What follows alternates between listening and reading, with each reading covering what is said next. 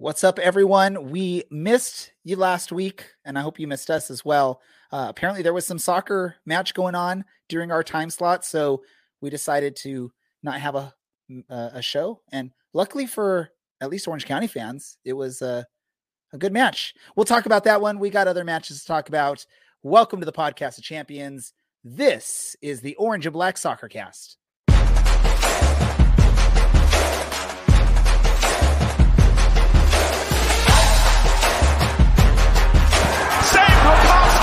And the air leaves Allang Stadium in one large exhale.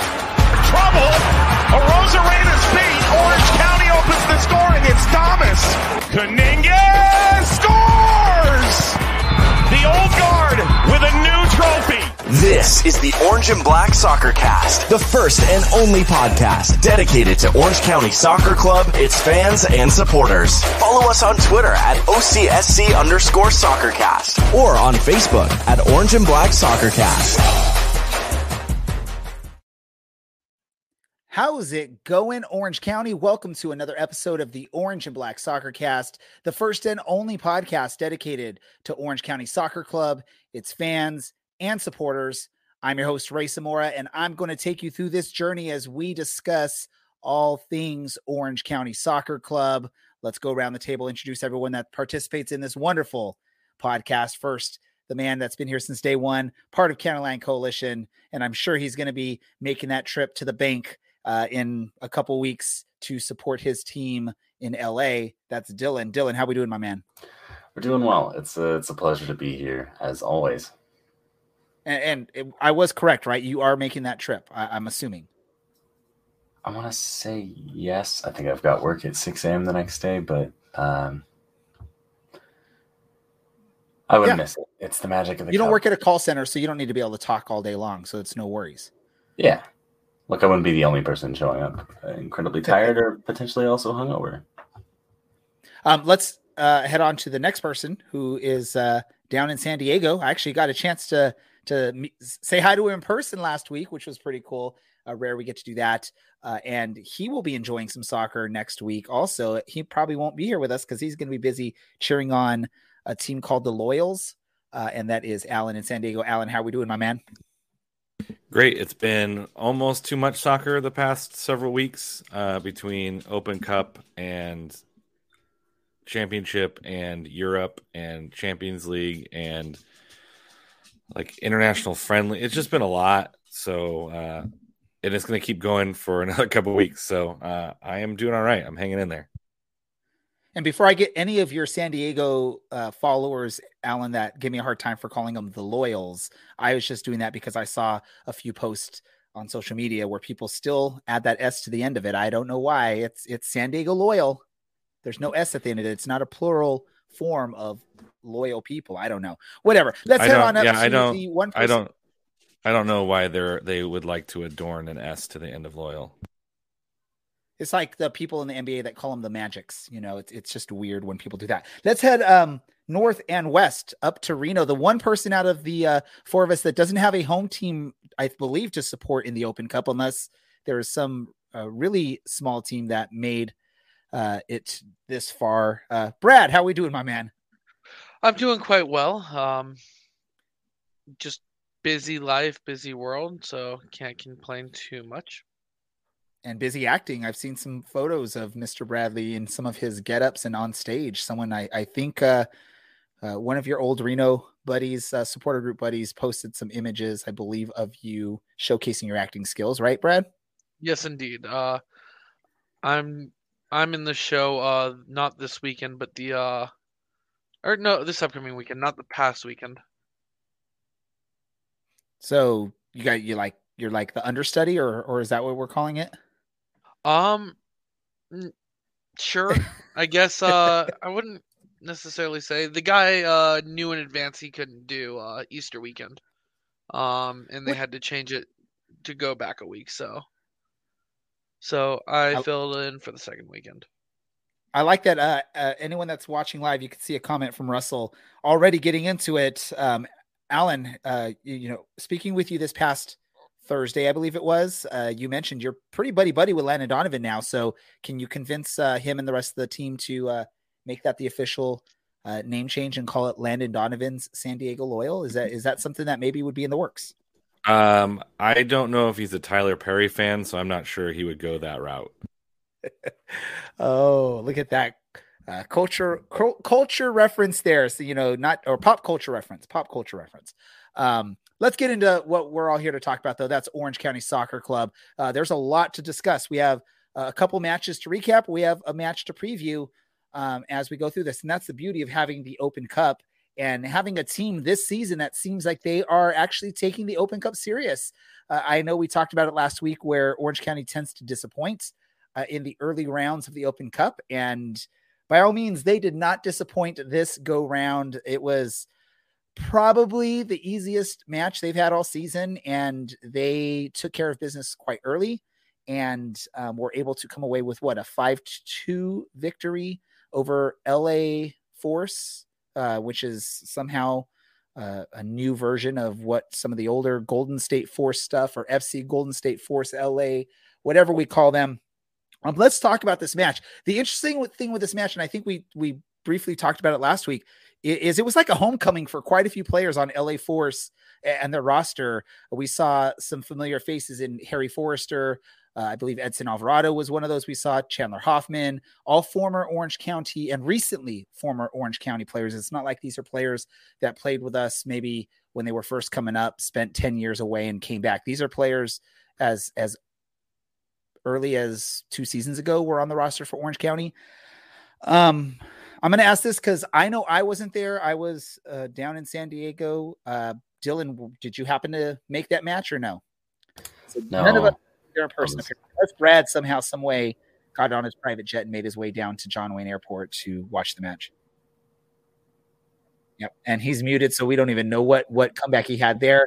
Dylan, your thoughts. I'm sure you've watched the match, right, Dylan? You actually watched it. Yes. Yeah. So while I was at work, on Orange County's performance against LA Force, and is it a positive result for you, or is there concerns when you see that we allowed 2 goals to a lower level squad? No, it's a positive result. I did get to watch those at work when it was happening, but yeah, I mean, we outplayed them. It was pretty obvious, and we capitalized on some dumb errors. And when you can capitalize on dumb errors, hopefully that just causes a little bit of worry for other teams. Obviously, it's early. The LA Force aren't nearly as good of a team, and I know I didn't predict a 5-2 victory for Orange County, but it's still good to see. And Kobe Henry, I know that he was gifted a goal last year that may or may not have actually touched him. So I don't want to count that one and just say, what a first professional goal. Wow. I mean, it was a rocket. Legit, I mean, that was a goal scorer's goal. It wasn't, just sort of lucky bounce. It wasn't something that he just got a lucky tap on the ball. I mean, that was a legit goal scorer's goal. I guarantee you, Ugo Okoli, Kubo, they're all like looking at it, they're like, man, that's up there. That's stuff that even I might struggle hitting 9 out of 10 to get in the back of the net with that kind of power. I'm going to go to you really quick, Alan. Dylan talked about capitalizing on some of the mistakes from LA Force. Was there no bigger mistake than that play from the goalkeeper that Milan Olaski was able to navigate his head into the way and just tap it into the back of the net? Or was there something bigger that we saw out of LA Force that maybe Orange County capitalized even more on? I mean, when you're basically gifted a goal, you take it. And I think with Milan Olaski, I think you have a Adamas Light if he can get into that role. And so it's good to see someone doing and putting a goalkeeper under pressure enough to capitalize on something like that, right? If you're not up on the goalkeeper, if you're not trying to create turnovers, if you're trying to sit back, that you don't get to take a chance to capitalize on those mistakes. I mean, this past week of U.S. Open has been pretty wild. We've seen teams that I don't think anyone would think would pulling something off. And even some of the teams, the lower division teams who lost like, a fighting on the pitch, right? So the fact that you're playing well, things were clicking the way that maybe Orange County fans were hoping would started to happen, and you really felt positivity around the team, even if it is a lower opponent. We saw how wild the cup has been, and Orange County putting up a pretty good side, pretty strong side, meant that they were really taking advantage of the opportunity to put a strong side out and start to build this cohesiveness. Let me go over to you, Brad. This is your first opportunity to watch Orange County in the U.S. Open Cup as a fan of Orange County. I'm sure you watched or checked out some stuff in the past. So maybe you're the good luck charm on this, and maybe with Brad part of the podcast, it's going to be a good run for Orange County. Is there anything that you saw out of that LA Force match for Orange County that I know it's a couple weeks until their next U.S. Open Cup match, which we'll talk about next week against LAFC, but is there any positives you can see from the match against LA Force that they can carry over in the Open Cup, or is it too far away between the two matches that really there's nothing you can carry over on that? First we got to see some of the quote unquote play the kids. I thought that Karede Osadina looked extremely talented. I don't know why he wasn't in our lineup this past weekend against San Antonio. Maybe he's not ready for USL League games yet, but the kid outran everybody on the time that he was on the pitch. Other highlights from this, it's nice just seeing 5 different players score a goal. The Peterson goal was class. What other players scored goals? Kobe's was beyond class.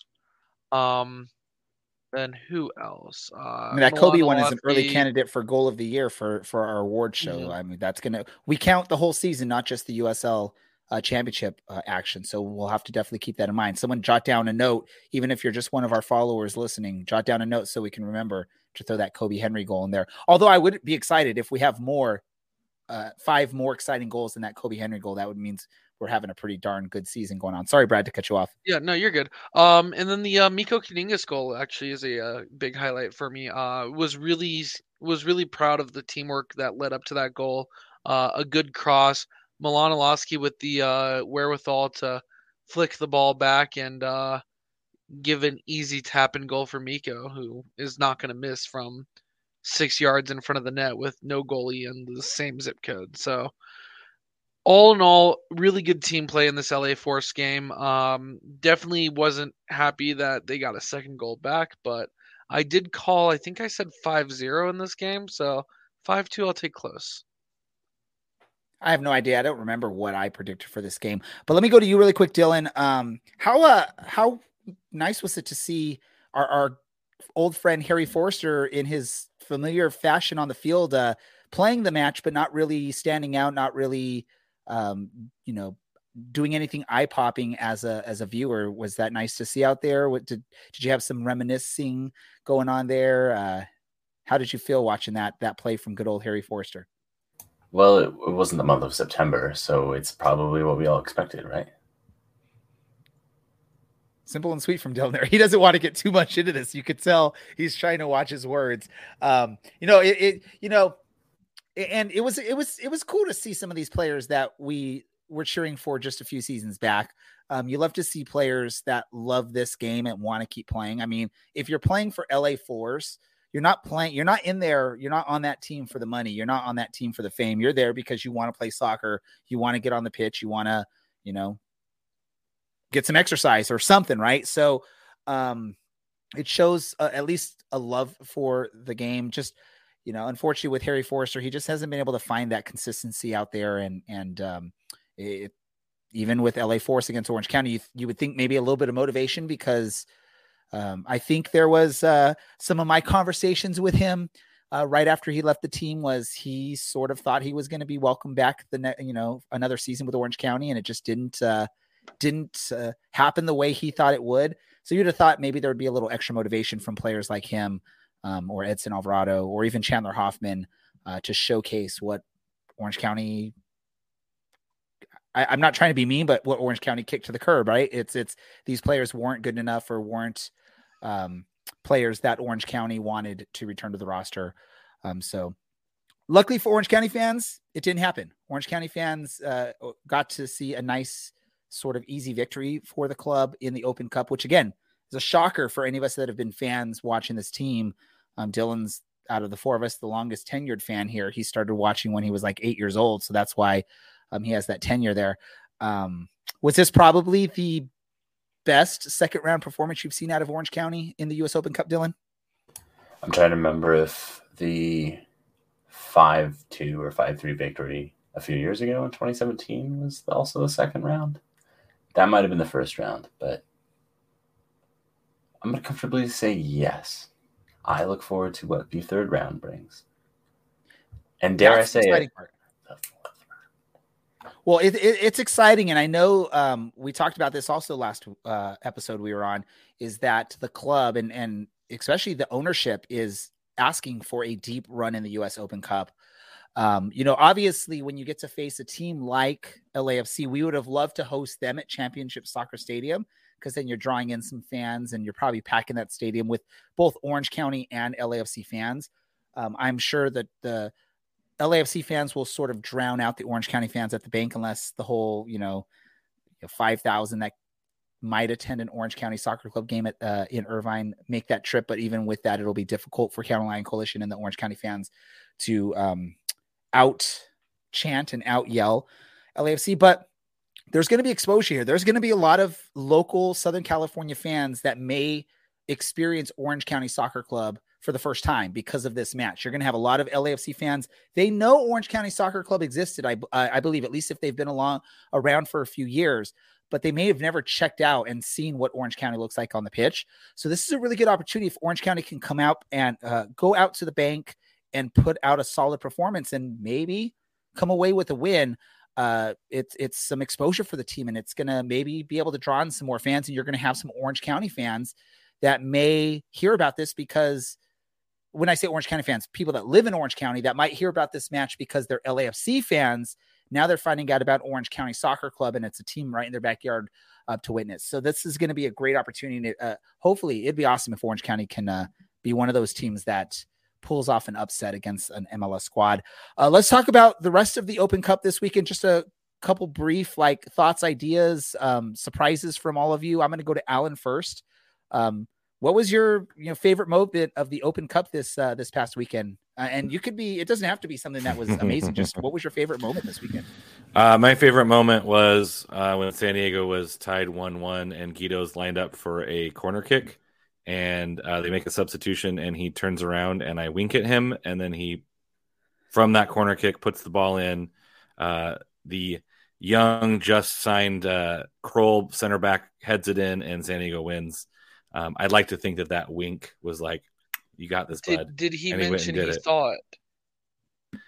It doesn't matter if he saw it. Well, we were like feet away. Like I was standing 6 feet, 8 feet from him. So he definitely saw me wink, did not react. But so the big question here for Alan is, yeah. Was he a credentialed media member for this match, or did he take out a second mortgage on his home to be able to buy a ticket to the match? I did both, actually. I bought a ticket because support local soccer, and was a credentialed media member. So I did both of them. You're down in San Diego. Were there any San Diego loyal fans that were maybe upset or frustrated with the pricing options that Albion, or what is it, SC Albion had for this match? I believe, what was it, like $35 admission at a high school stadium? Yeah. I think some people were bothered by it, but you also have to realize that they're going to try and make it as difficult for you as possible to get to the match. I believe they had some tickets available for the Albion Soccer Club. If you played in the team, there was a lot of kids wearing their gear and all that stuff. So it's kind of a cool night just in general. But yeah, I would assume that some people were pretty annoyed at $35, but I mean, I think LA is charging 20, so it's not crazy outrageous. LA Albion. You can't see what I'm doing. I'm doing weighing it out. I can't figure out the angle of the camera. But like Galaxy is going to make up some money. Albion, this is like their biggest their only chance to make some game. money, right? Yeah, so it's fine. Let's do this. Let me go to you, Brad. And it doesn't have to be like something you loved. It could be just a shocker, a surprise, something that shocked you, whatever. Go for it, Brad.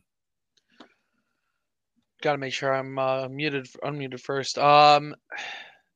Honestly, it's this draw. There's a lot of like cool, and I'm not going into the whole, it's rigged nonsense. I'm not even going to comment on that. But I'm really looking forward to seeing Detroit City play an MLS team, because I feel like all their fans hate MLS and everything about MLS, and it's kind of like a Hollywood movie plot for them, kind of taking on the big evil corporation, and can they win? And Russell, no, I will not. Dylan, do you have anything from this weekend that caught your eye, that was a surprise, interesting, anything? I've got nothing for you here. Let's keep the train rolling, moving. Let me ask you then really quick, Dylan. Let me ask you one question.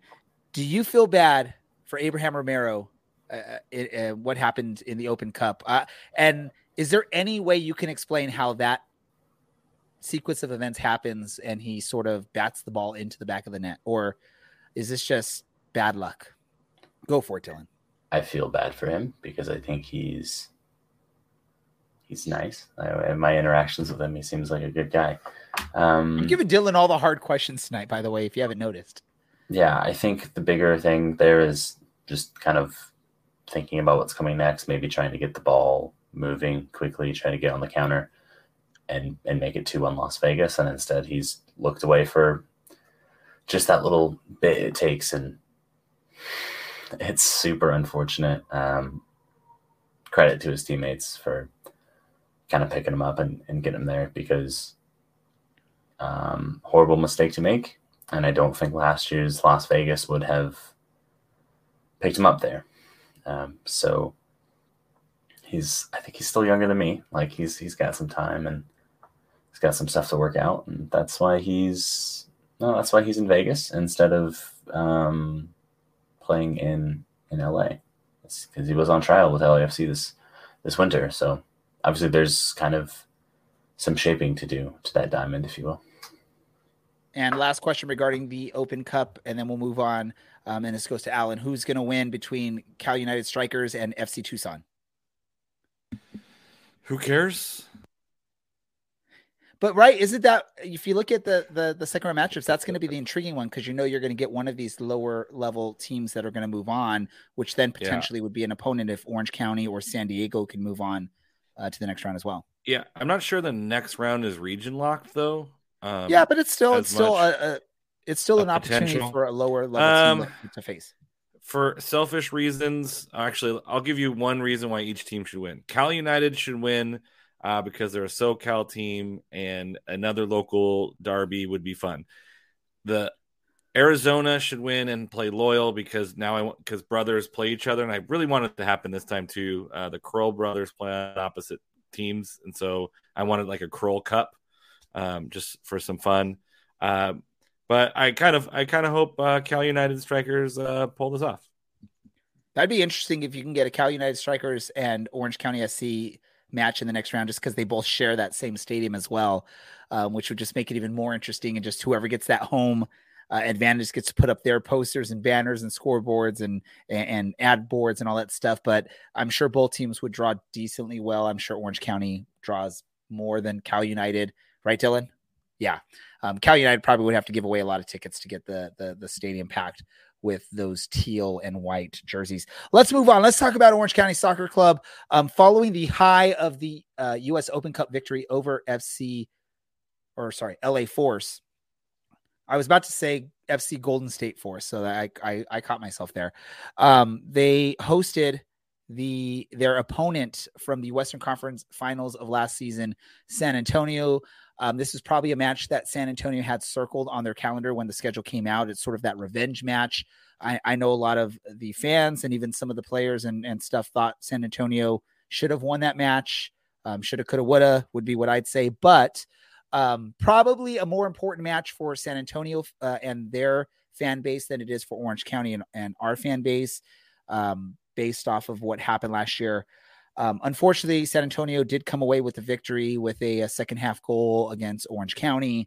Orange County didn't have an answer. Let me go to you, Brad, first, since we haven't heard from you in quite a while. What were your thoughts on the match against San Antonio, and what was it about that match that led to Orange County's downfall? Finishing is the simple answer. All in all, I thought Orange County played a lot better than they have. They created a lot more chances a lot earlier in the game. Some of them even almost went in, but they didn't. And, you have to put those chances away in order to win. San Antonio found the one chance that did go in and won off of that, basically. Let's go to Dylan. Was there maybe any kind of distraction from the party going on for Gnarly in the fan zone? I think he brought in some friends. The Wild Wing from the Ducks was there. There was a couple other mascots I saw in the fan zone. Was that maybe some sort of distraction? Maybe the Orange County players wanted to go party with Gnarly instead of finish this game, or is there another reason that you would see, or do you agree with Brad? I don't know. No, I kind of figured maybe they'd celebrate by just standing in front of the County Line Coalition or other fans that were trying to watch the game and just be in the way. Wild Wing in his done cargo shorts thought he'd just go away or whatever because it's not 2007 anymore. We can tell Dylan loves mascots, by the way, with those comments. Yeah. You got to go crazy, or you just don't have to have one. So let me just say, I'm still bummed. I don't know if the club reached out and asked, or maybe it was, because the Clippers are in the middle of the end of the season and the playoffs now. Why was Chuck the Condor not at this match, or his cousin that I forget the name that is the mascot for the Agua Caliente Clippers of Ontario, or why was not Peter the Anteater there from UCI? Dylan, did you ask these hard hitting facts of any of the front office? Or did you ask Gnarly, like why none of these other guys, do they not like Gnarly? Does Peter the Anteater have a beef with Gnarly for invading his hometown or something? I hope so. I'm Team Peter here, but you know how things go when I ask hard-hitting questions. So try to shy away from that. We need to find this out. Why Gnarly did not invite Peter and Chuck and a few of these other local mascots to his party. I have a question to ask about this match, and it is, why did Kubo start? Ooh, that's a good question. I'll give that to Alan. I'm going to let Alan answer that one. Because out of all of us, well, I guess Brad would be a good one to give that question to, because out of all of us, he's probably the one we'll never have to interview Kubo in person. But I'll go for it, Alan. Because if Kubo hits that first strike better in the first couple minutes, it's a much different story and a much different game. I think Kubo's really kind of struggling finding the back of the net early. Doesn't quite catch it as clean as he wants, but you would put money that he puts that in most of the time, right? Curls that into the far corner. Although Jordan Farr had a heck of a game. Again, if Jordan Farr isn't there, I think you don't ask about Kubo. You first don't talk about Bruno, and then you don't ask about Kubo. He is struggling a little bit, I think. The thing I do want, like this look right here, like great cutback. He just kicks it too close to the keeper, and Farr is just there. The thing I noticed while watching this game is after Orozco goes down with an injury, you have 4 guys on the pitch who played for the team last season. Like, we're talking about a brand new Orange County side playing with a lot of different parts, trying to figure out Chapela's system. Right, the previous year he knows the guys really well. This year it's some new names, some new faces. We don't have some of those stalwarts of the past, if you will, to connect the two teams together. So I think there's a little bit in that too, where they're still trying to figure out who they are. But they looked pretty good. They had a lot of early chances, a lot of nice chances. But this is the game that Orange County makes other people feel like last year. That was terribly worded. But what I mean is San Antonio did to Orange County what Orange County did to other teams at the end of last season.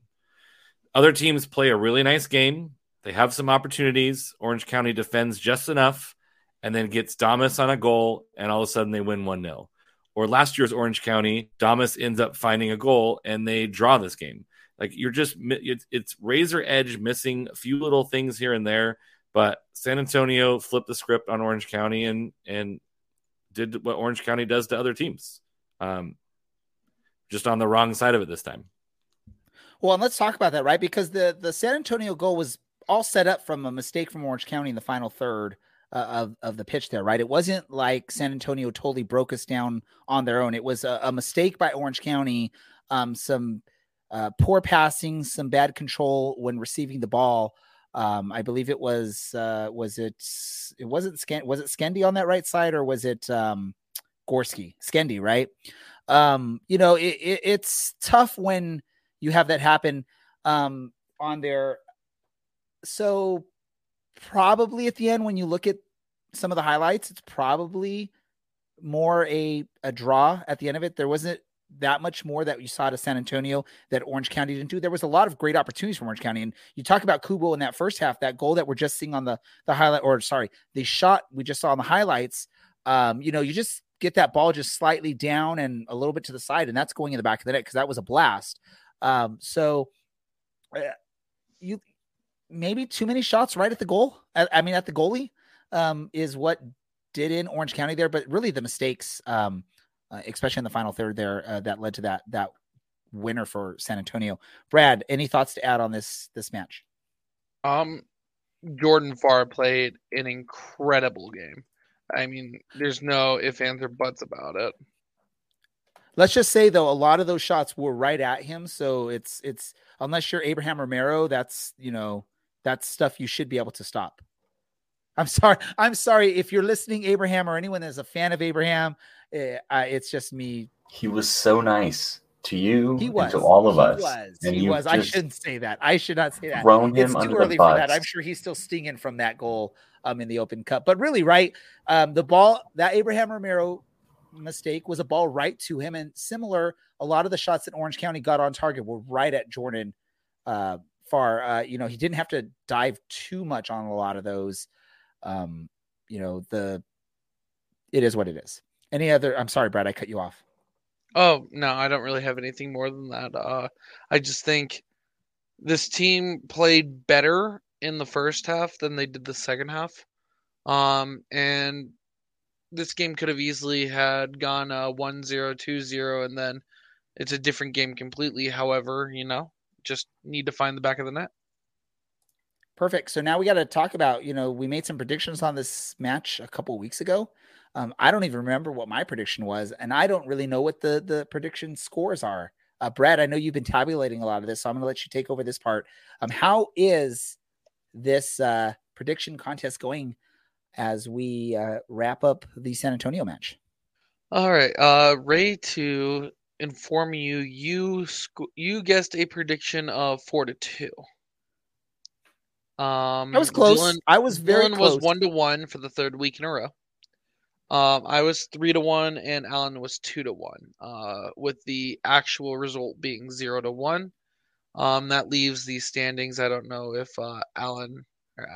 Andy had it. Yeah, there it is. Dylan's in first out of the four of us with 19, followed by myself with 16, Alan with 13, and Ray with 11. And then find yourself in the under area if you have done predictions right now in our overall prediction. I believe it's Hofbrau and Emrod in first with 23 points. Awesome. And it looks like I'm back in my normal position now. I was in the lead early on in this season. I believe after the first week I was in the lead, and I've now faltered a little bit. I will recover. I'm going to make sure we do this, and I will get some good predictions going on. But let's do this, right? If anyone on here beats one of the four of us at the end of the season, most points, we'll get you a gift, whether it's a sticker or a hat or something. We'll figure it out. Depends on how many of you do better than us.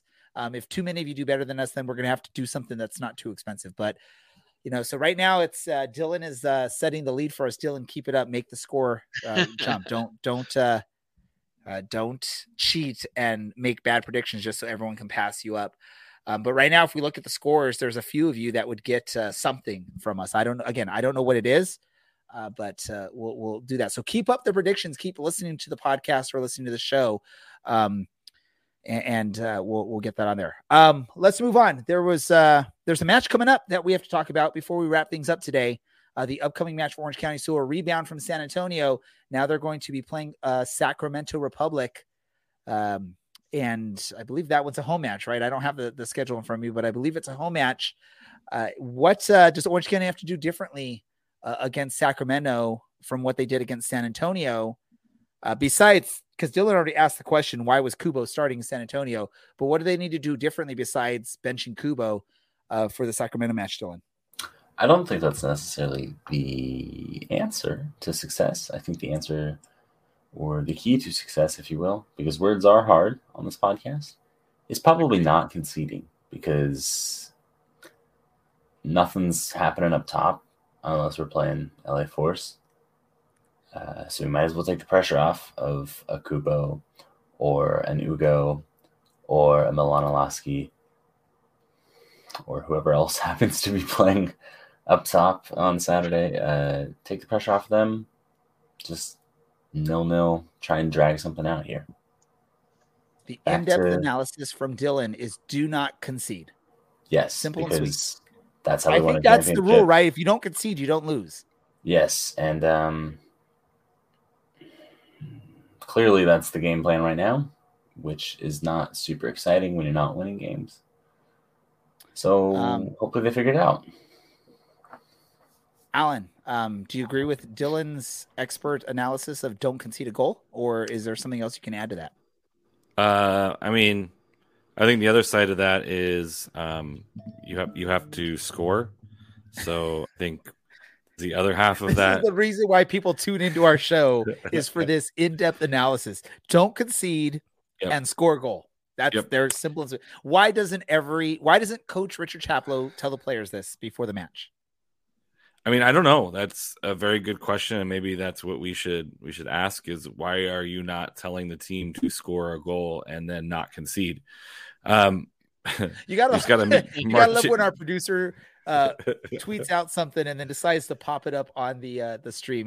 That's awesome though. Yay! You just got to add the boom to that. One of you has to say boom. Boom. No. Boom. I have a question for you three and anyone listening.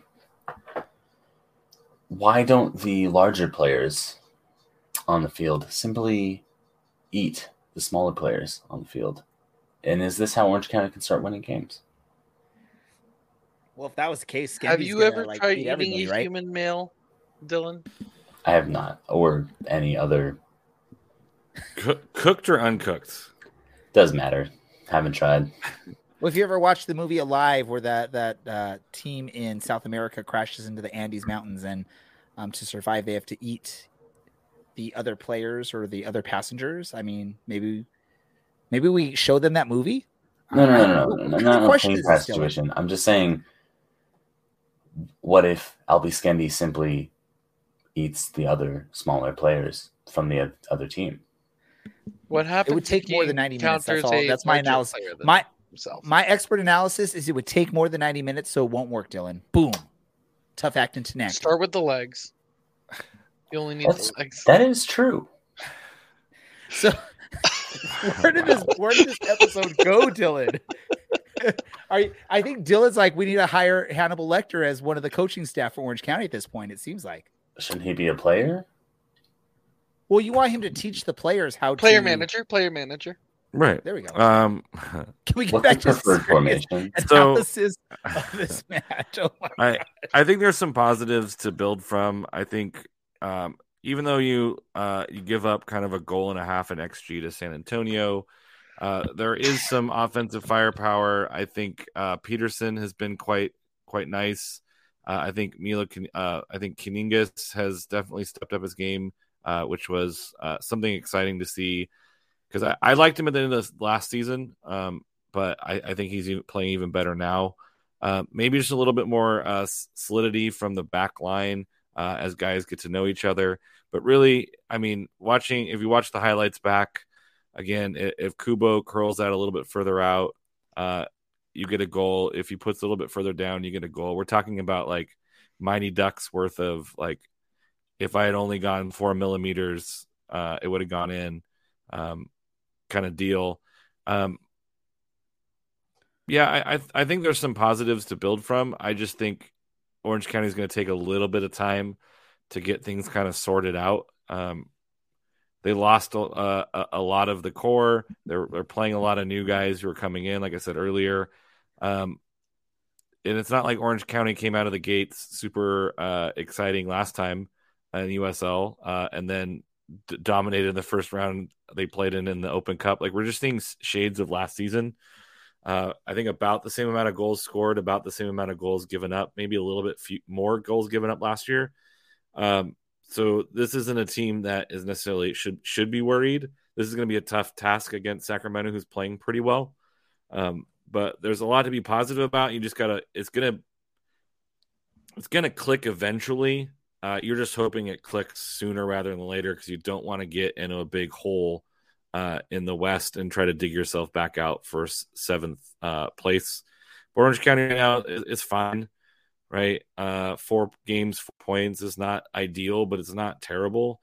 You're still within touching distance of the bottom of the playoffs, and things haven't been terribly great.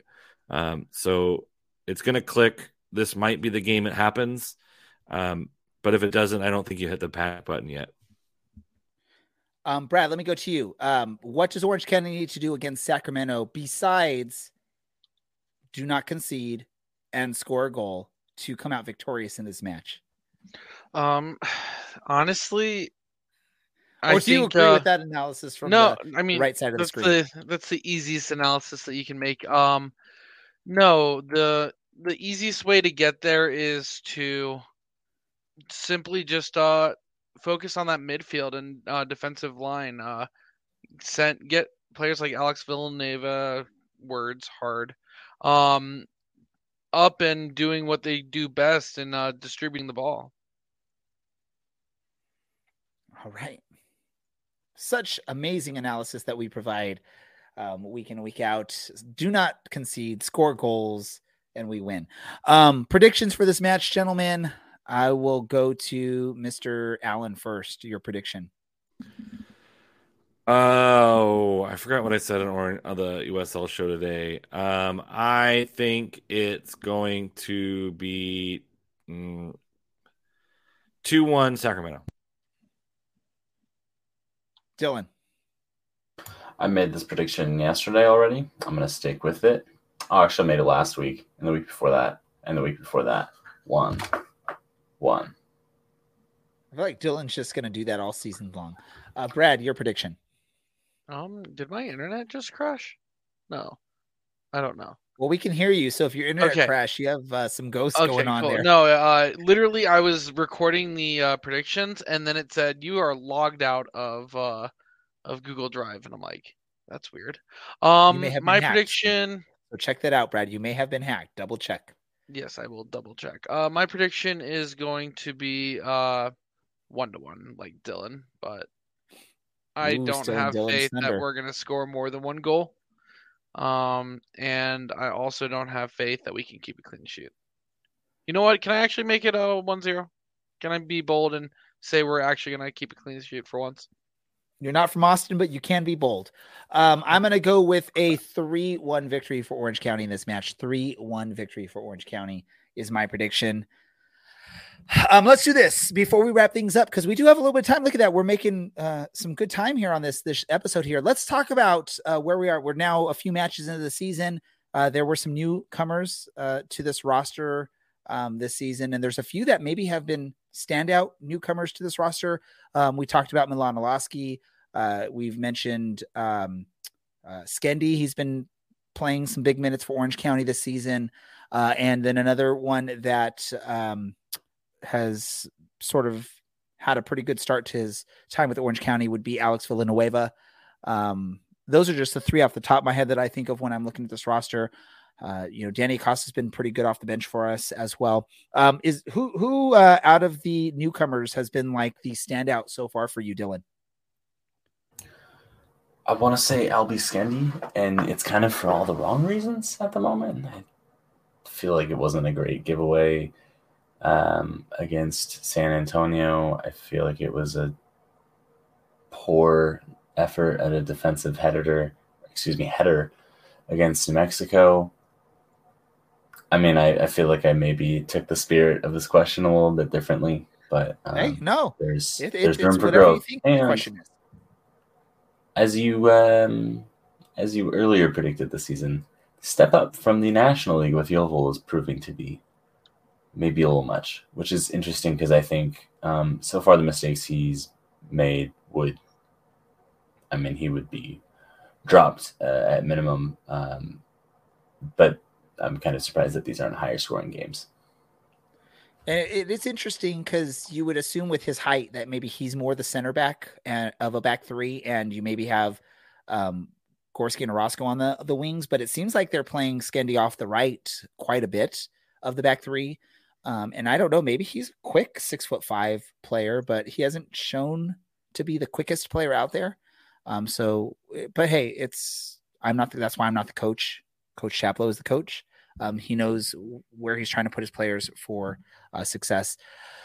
One other name that I just sort of forgot what I was mentioning was Hunter Gorski, because he has, been in a lot of these matches, maybe just sort of hiding back there and not doing too much to look great and too much to look horrible, just sort of being steady back there. Alan, who's been your standout performer so far in this early part of the season out of the newcomers? I think Peterson is really coming into his own in the midfield for Orange County. I think he's finding his job. This past match, my eye tended to go to Rocha. I don't know. I thought he played a particularly decent game against San Antonio. Not that I thought anything was like amazing. I just thought my eye found him quite often in good spots, making decent plays. But I think if you're talking about like brand newcomers, the guy's got to be Milan Olaski.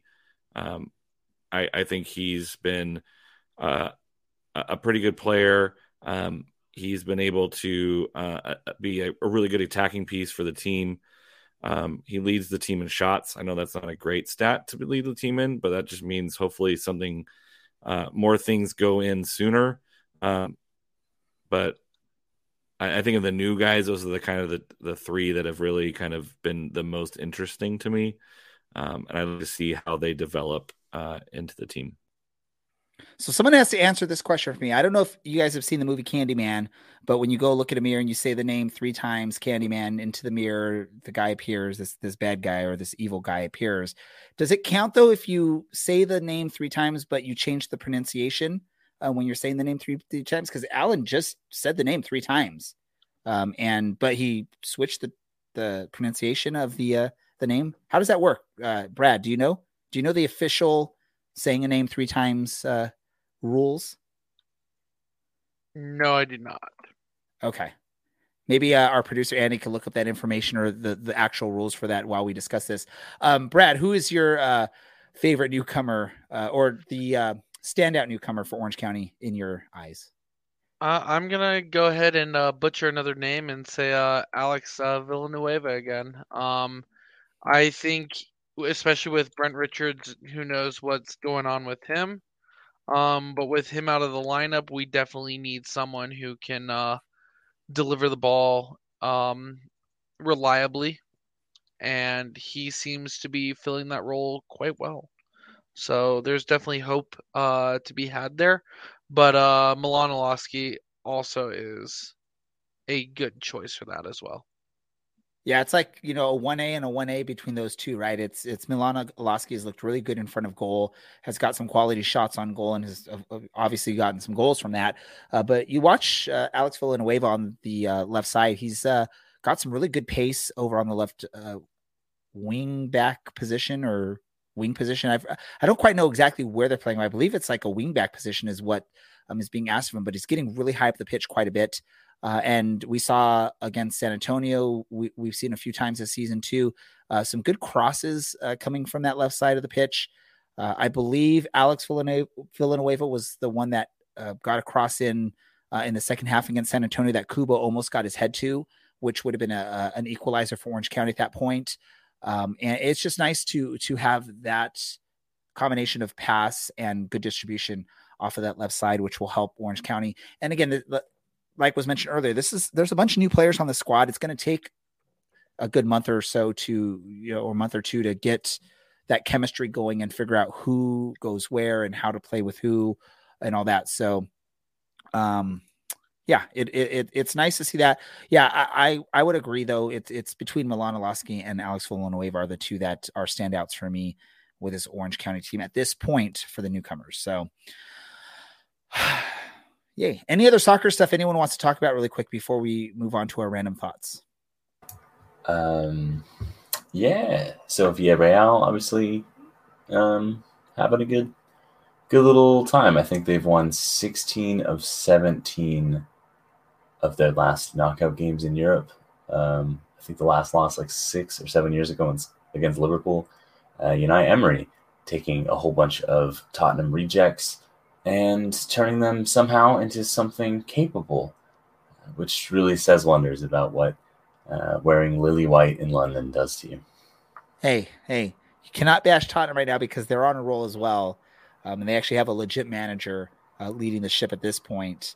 And things are looking up. But yeah, no, it's nice to see. I guess not nice, but yeah. Okay, but seriously, everyone made jokes about Emery not being able to say good evening properly for 2 years. 2 years with Arsenal, and I never made the joke. And now look at him. I mean, we love to see it, and may more giant killings happen because it's certainly more fun, as Orange County fans can attest. Yeah, the Yellow Submarine is in the bracket of Liverpool.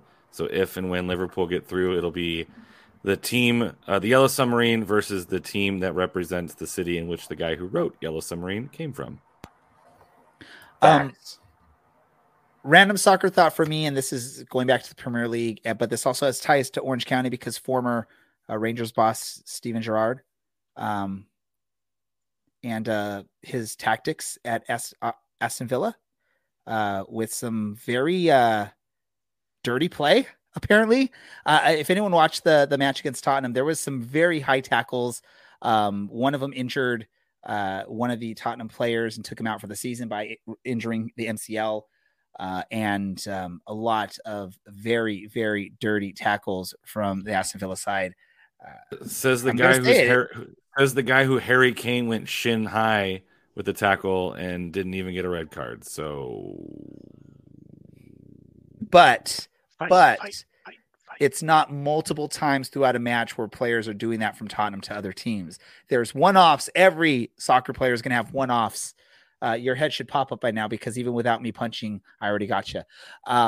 There's multiple times in a match where multiple players are doing these really hard, heavy tackles that are above the shin, and nothing's done about it. If the refs don't call it early on, it's going to continue, but it was very dirty play from Aston Villa over the weekend. But luckily Tottenham was still able to come out victorious, so that was pretty amazing.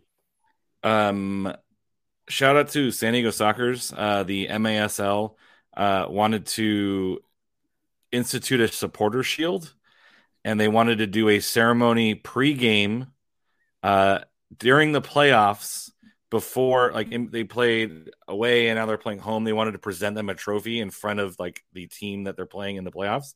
And San Diego Soccer said, no, thanks. That's pretty disrespectful to the team we're playing to celebrate a trophy in front of them. So what we're going to do is you can do it during halftime, and the supporters will be accepting the supporter shield.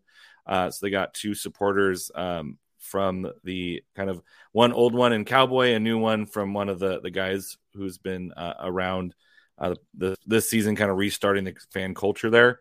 And they allowed them to accept the trophy and run it around the field during the halftime ceremony. So more of that in soccer, please, where things that are supposed to be like the supporter shield are recognizing the work that the supporters do to bring things to the match and to support the team through thick and thin. I would love to see that more in professional soccer where or professional sports in America, where it's not the owner accepting the trophy, it's the people who earned it, like soccer does, but also the supporter shield to be recognizing the work of the supporters. Then after the game, they had a little celebration after they moved on in the playoffs. But I want to see more of that, bringing in the fans and showing them some love during a trophy celebration. And 2 episodes in a row now that Alan has brought up the local legend in San Diego, Cowboy. Brad, do you have any random soccer thoughts to discuss before we get to our actual random thoughts? Yeah, Everton pulled an Everton this week and lost to Burnley, and then dominated or defensively stood up against Manchester United. Yeah, I like second division sports, but I prefer my Premier League team not be a second division team. Oh, but if you drop down to the championship, then you and Dylan would be able to fight it out. That's if Luton Town doesn't go up. Exactly, Brad. See you in the Prem, everyone. Oh, wow. That'll be the day. Let's get into our random thoughts now. I'm going to start off with random thoughts. I don't usually do this, but my random thought is we all have ESPN Plus probably because we watch USL Championship. If you don't, then I don't know how you're watching your matches. But one of my fun things I like to do every so often is go and just randomly look at what sports are on ESPN Plus and see what's going on. This weekend, I stumbled across something called Banana Ball, which is basically I guess the best comparison would be the baseball equivalent of the Harlem Globetrotters. It's the Savannah Bananas, and they were taking on the Savannah Party Animals. It's baseball with some fun stuff going on. But apparently you win the inning, and then whoever gets 5-1 innings first wins. But there's also a clock, so the game ends. Whoever's leading at the end of time wins the game. And between every inning, there's some random things they do. I was watching kids throw water balloons at their dad's face, and whichever kid threw them or hit the face the most won. The players went out in the stands and started doing dancing, like choreographed dancing. There was a dance group that came out on the pitch called the Banana Nanas, which was, on the older side, women out there doing some cheer moves or whatever, like just dancing though. Nothing crazy, nothing that was going to injure them. But they're on ESPN Plus. Go ahead and check it out. If you want to go look for Savannah Bananas and watch some Banana Ball. The banana nana Fofanas? The Banana Nanas. Apparently in Savannah, Georgia, you call the grandmas, you call them nanas. All right. So they were the Banana Nanas. Is this the league where the dude lit his bat on fire and went up to bat? Yes. Right. Yes. So apparently Alan watched it. They had like a 70-something-year-old pitcher come in. Yes, from the Boston Red Sox. So you guys were watching it just like I was. So you can tell I saw clips. We got some ESPN Plus people that go and just look for random sports on ESPN Plus. Dylan, you were covering your face there when we were talking about the Banana Nanas and the bat on fire and the 70-something-year-old pitcher. He got a shutout inning, which was pretty awesome too, that guy. But he looked, it hurt me watching him. It looked painful for him to throw those balls and then have to try to reach down and grab the ball off the ground. So Dylan, random thought from you.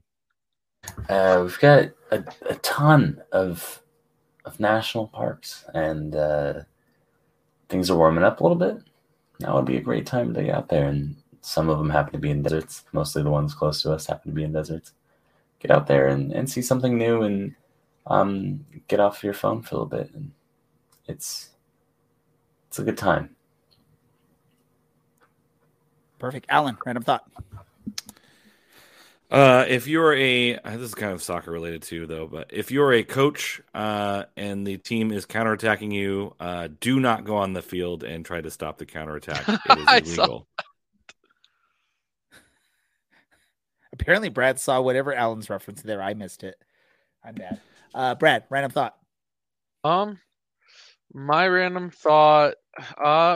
Baseball just started back up, and I think, and this is my hot take, cricket's more entertaining to watch. Same thing, more entertaining, kind of. So what's more entertaining, cricket or Banana Ball? Cricket, probably. That's going to wrap things up for us this episode. Make sure you tune in next week, next Tuesday, as we will be inviting some guests to help us preview the U.S. Open Cup match against LAFC. That's going to be a fun match to watch. I'm excited about that. Hopefully Orange County pulls out the upset. But in between that, we still have the Sacramento match. Hopefully Orange County comes away with a 3-1 victory for that. For Dylan, for Alan, for Brad, and our producer Andy, this has been the Orange and Black Soccer Cast. Thank you for listening. We are out. Oh, no.